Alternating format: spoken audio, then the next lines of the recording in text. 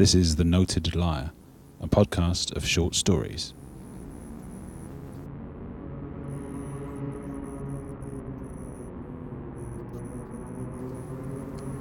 Number 3, Avocado by Glyn Cannon.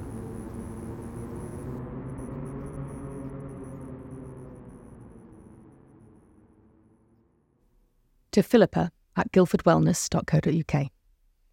Tuesday, 4th June, 10:37 p.m. So, we got here in one piece. Only to find Julia grinning at me like an idiot to congratulate me on arranging celestial fireworks for her wedding. Shame they were 6 days early. I had no idea what she meant.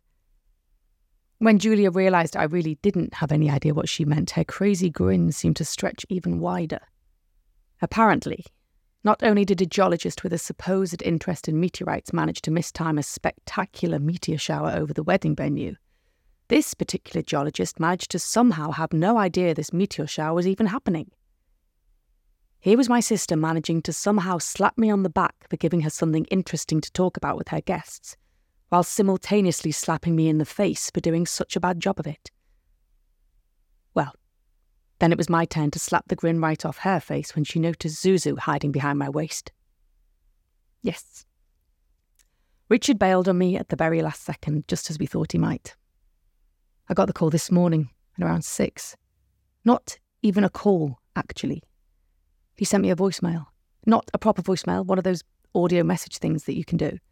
So I didn't even have a chance to pick up the phone on him. He gets to avoid talking to me without later being accused of letting down his daughter by text message. How pathetic is that? Anyway, yes. Usual bullshit, called away, something mysterious, something so very important, and no, he can't look after Zuzu for the week. In the diary for 6 months, brushed aside in 20 seconds. Great. I hope Zuzu didn't notice her aunt's face falling. Do you pick up on such things at 4? Julia was nice enough. Grin pasted back, big hug for her specialist niece, her only niece. But kids do spot these things, don't they? It's obvious to me.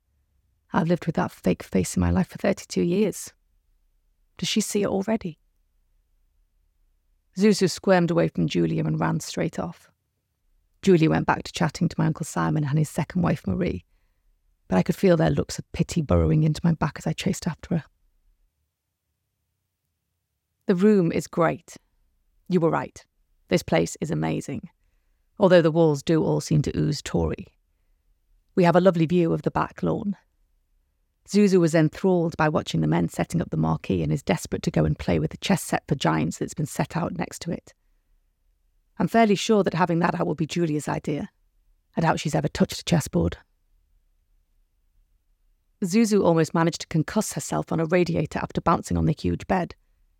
I was so looking forward to almost a week of sleep without being kicked in the back. I shouted at her in panic and she managed to lock herself in the ensuite for half an hour. Eventually we established that it wasn't that she wouldn't come out, it was also that she couldn't get out, having locked the door with a fairly old and hefty bolt. With a bit of work, with a teaspoon, I was able to release her, fortunately. I think having to call the front desk for help within an hour of getting here would have embarrassed me into driving straight home. At least we haven't had a neighbouring hotel guest complaining about the screams, though I'm braced for it. I don't think many people have arrived yet. We got down to dinner to find that Uncle Simon had nipped into town to buy Zuzu a large sketch pad and a ridiculously large bucket of crayons, as if I had somehow only rocked up with a tote bag of clean knickers and a toothbrush or something. Zuzu made a very performative show of appreciation for the gift. He raised the meteor shower again at dinner. I was delicately trying to get Zuzu to eat a bit of anything without detonating, so was only half available, but the conversation basically resumed about how ironic that a geologist specialising in meteorites missed a meteor shower. Never mind that my interest in meteorites was only ever a side distraction. I'm hardly a specialist. And never mind that as a geologist, no, I don't have some kind of psychic intuition as to when these things are coming. I mean, the very nature of geology means you spend the vast majority of your time looking down. The groom, Keith, had obviously tuned in and made some crack about how I should be termed an extraterrestrial geologist, and that could be shortened to extra geologist because just one geologist is never enough. I'd had enough by now and proudly clarified that I was no longer that interested in meteorites, as it turned out that they had limited academic value, and I had long since grown out of all that X-Files bullshit. Aliens were not out there throwing bricks at us with insults written on them. The Hollywood movies are all nonsense start to finish, especially all the alien invasions. If an alien civilization has the wherewithal and the resources to traverse the vast distances of space and somehow slip the bounds of the speed of light, they're actually going to rock up here and need anything from us? Oh, did I mention one of the few things I actually know about Keith is that he's a massive sci-fi aficionado? I got to be smug for about 30 seconds before Richard's voice rang loud in my head. I remembered I'd made a similar argument at a dinner party a year back and he had shot it down with cold efficiency. The whole point of Alien is that we'd have no chance of understanding their intentions at all. They might not even have intentions. Alien could mean anything, a ball of energy, a puff of smoke, a funny frequency of light, a strange idea. I remember Richard not even looking like he'd taken any delight in undermining me. It was just what he was obliged to do. Yes, that wiped the smile off my face. I can almost hear what you're about to say as I write all this down. Thank you for suggesting I send you these emails this week. And thank you for promising to actually read them all. It really helps. I realise it's not Julia's facial expressions I'm worried about Zuzu catching at all, is it? It's mine. My disappointment when I realised Zuzu was coming with me, not Julia's. I could never have admitted that before talking to you. Wednesday, 5th of June, 11:34 p.m. Thanks, I think, to the lack of traffic noise, Zuzu slept an unusual amount and we both missed breakfast. Probably a good thing, by the sounds of what happened. One of the gardening staff or groundskeeper, whatever they are, apparently had some kind of cardiac event and staggered all the way up to the windows of the breakfast room before collapsing. Simon had given him CPR and all that, but it was too late. Marie recounted with horror the poor man's sweaty purple face sliding down the bifold doors. Given the kerfuffle with police and ambulances, I called a taxi and took Zuzu out for breakfast in town, with a short list of errands from Julia in my back pocket. We found a nice little cafe and I got Zuzu a croissant and made the fatal mistake of ordering avocado on toast for myself. Zuzu seems to have a profound dislike of avocados. She calls them alien food. I can see her point. They are fairly unlike anything else with all that bright green flesh and bumpy skin. I'd hoped by receiving it pre-smushed in a cafe she wouldn't have noticed it. She did though, and decided to tell the whole cafe how disgusting she thought my breakfast looked. I did try to be gentle. I calmly explained that it was rude to comment like that and how the other customers were just trying to enjoy their breakfasts quietly. I just misjudged it somehow. I watched it inevitably fall across her face, a hot cloud of shame and fury, and then a slam back of the chair and escape. At least she didn't run out of the cafe, but she did run to hide straight under a table behind the counter, blocking the poor young woman running the place. I pleaded with her to come out, and the young woman did her best to help as well. Nothing but screams. I had to pack ourselves up and forcibly prise Zuzu away from the table legs and carry her out. Outside, I held her tightly and tried to calm her. I sincerely did everything you've suggested. But when I said above that I misjudged how to talk to her, I didn't, did I? I didn't shame her or reproach her. I just tried to give her a reasonable idea of appropriate behaviour in language a 4-year-old can perfectly understand. What was so wrong with that? I can feel myself getting angry again now. I'm afraid I wasn't able to calm her down at all. I just dragged us away from the cafe as far and as quickly as possible. And I might well have tugged her little arm a bit harder than necessary, and I am very ashamed about that. I try to let her just talk, I do. I do try to ask her what she is feeling, open questions, all of it. The thing is, I hear Richard speaking whenever I do. This grating, analytical voice just asking questions at me like I'm some bomb to defuse, figuring out which wire in me to cut. He used to grumble that for somebody so passionate, so loudly emotive apparently, deep down I had very little interest in other people's feelings. But it was him that wanted all that passion gone, stripped away. It embarrassed him. We were meant to somehow be the most dispassionate lovers that ever existed. Anthony and Cleopatra in a cold bath. Bonnie and Clyde with solid office jobs. And here I am constantly trying to defuse my own little beautiful bomb. Constantly clipping the wrong wire. I'm just like an avocado Philippa. I'd like to think I'm all hard shell hiding a gentle underbelly, but no. More like a thick layer of fleshy softness with a hard, impenetrable core. Catch me on the wrong day and I'm just unpleasant mush. We went back to our room to lick our wounds and both hide there in the afternoon.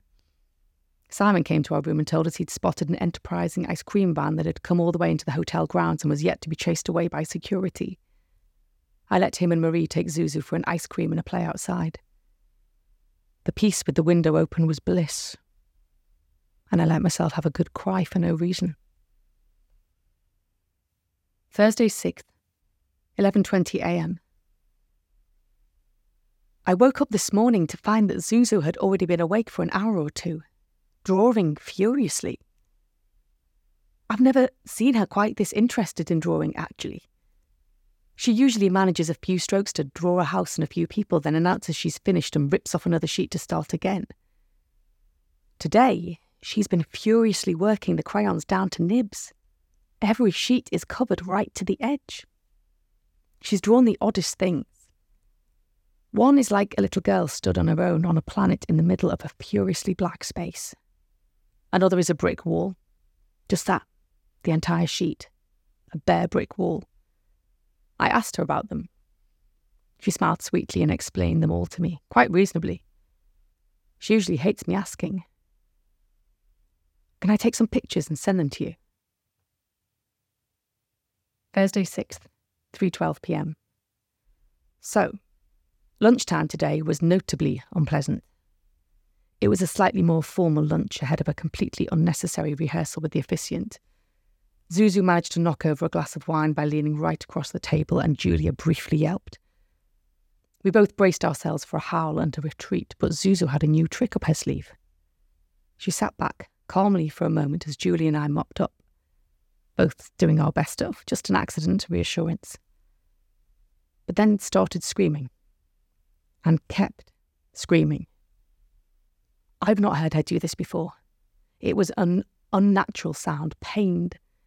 Marie immediately started fussing for a doctor, presuming Zuzu had hurt herself somehow. The thing was, her face was completely serene, mouth open but eyes smiling. She looked in complete control of what she was doing. I saw the other guests around the table gaping in horror, and I picked her up without resistance and took her outside. She carried on screaming without missing a beat. A couple of people in the car park looked fairly alarmed, and I begged her to stop. And then she did. Now that I think about it, I don't think it occurred to any of us before just to ask her to stop. Julia followed us out and was stopped in her tracks by this beatifically calm child. I must have then finally taken a breath before totally losing my shit. Why the fuck was Zuzu doing this to us? Was this to hurt us? What the fuck had we ever done to her? This wasn't raw emotion. This wasn't loss of control. She looked exactly like she knew what she was doing. I caught Julia's stunned face. I think she'd been heading outside to be furious with Zuzu by shouting at me, but was surprised to see me raging at her niece instead. I started panicking that something terrible had happened and I was missing the obvious. The only thing I could think of was Simon taking her outside the previous day. I immediately burst into a rage at Julia. What had he done to her? I would kill him. I would rip his fucking face off. Julia angrily cut that off straight away. She had actually bumped into Simon and Marie taking Zuzu outside and spent the entire time talking with them. The closest she had ever seen Simon get to Zuzu was offering the remainder of his ice cream for a lick. Through all of this, Zuzu calmly watched and listened. She sat in the corner of the bedroom quietly reading a picture book right now. I have no idea what's going on. Friday 7th, 10:36 a.m. Philippa, something is very wrong here. Many more guests are meant to be arriving here this afternoon before the bulk of those just coming for the day tomorrow. But I just now left breakfast to find Simon and Marie standing in the lobby with their luggage. They cheerfully announced to me that they're off back to London as though that's entirely fine, and when I pressed them for a reason, they had nothing but vagaries about business to attend to. Enraged, I quizzed what was possibly more important than their niece's wedding, especially given the rather obvious absence of our actual fucking parents, but no, just, well, shrugs and grins. And then Julia casually appears, apparently to wave them off. Again, this is all normal and absolutely fine. I'm going insane here. She's just letting them go. I actually spun Julia around by the shoulders as they left. How can she possibly be so relaxed about this? It's fine, she told me again, smiling broadly, but in floods of tears. I had no idea what to say. It was so odd. She never hides anything from me, or only ever very badly. This is not to say that she was hiding anything then, though. It was so confusing. Her face looked entirely disconnected from the words coming out of it, even as she had started fretting about arrangements for the afternoon arrivals. I let her go and ran to my room. Zuzu saw how shaken I was and immediately offered a cuddle. I'd like to say it helped, but that in itself felt so unsettling I have no idea what to do now. Friday 7th, 4:34 p.m. The guests are arriving now, so at least the hotel is a little more bustling. I feel calmer for more people around. I keep questioning myself. Simon and Marie and Julia were all so reasonable. It is weird for them to just go, isn't it? It isn't just me. I'm sure some of the groom's family have gone too. I've been mostly staying in the room with Zuzu, but I did lean out to look down into the lobby.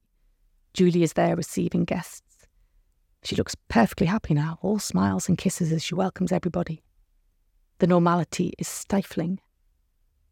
Saturday 8th, 1:05 a.m. I'm currently sat bolt upright, having been wakened by Zuzu licking my face. It felt animal-like, not like kisses, and I instinctively shoved her away half asleep. She fell off the bed, and I expected tears as I realised what I'd done, but instead she just climbed back onto the bed and cuddled up to me. I'm not even sure she was actually awake. She's lying asleep next to me now, and here I am, wide awake with guilt. It's all me. All the rage and the tantrums, they're only ever me. All this anger I have with Richard, I've tried to hide it and protect her from it. But all I've done is somehow overwrite her with it. She's so absorbent. And this is all I've given her. I can feel the sleepiness returning, so maybe I will write this out more in the morning. Saturday 8th, 3:54 a.m. Philippa, there is something in me. I can feel it on my face and in my fingers. I touch my face and it's not my face anymore. It's not my fingers doing the touching. Typing this feels so hard. I'm having to almost punch the letters into the phone like it's floating away from me. I will send this before I can't. This is what is wrong with Zuzu. And Simon and Julia. I don't know where it comes from, but this is it, and it has me now. It was eating my daughter from the outside, and I didn't fucking see it. I'm so sorry. I don't know what. Saturday, 11:34 a.m. Oh my word, Philippa, I am so sorry. I imagine my last few emails must have sounded more than a bit distressing. I had the most strange and feverish dream, one of those deep dreams that leaves you confused for a while. I think with all the excitement of the wedding, I let it all get away from me. I apologise if it unsettled you at all. Breakfast this morning was lovely, with so many friends and family here already. Zuzu was a delight, talkative and charming. We are staying for the ceremony, although Julia says it is fine if we do leave a little early, so I have just now packed us all up. I woke up this morning thinking about all the people in my life that I have not seen for so long. The whole business with Richard led me to crawl into a shell, didn't it? This has not been good for either me or Zuzu. Seeing so many old faces this morning made me realise I had to get in touch with people I really care about. And when I get home this evening, I will be making some calls. I look forward to seeing you at our regular Wednesday session. We could bring it forward, if that's at all convenient.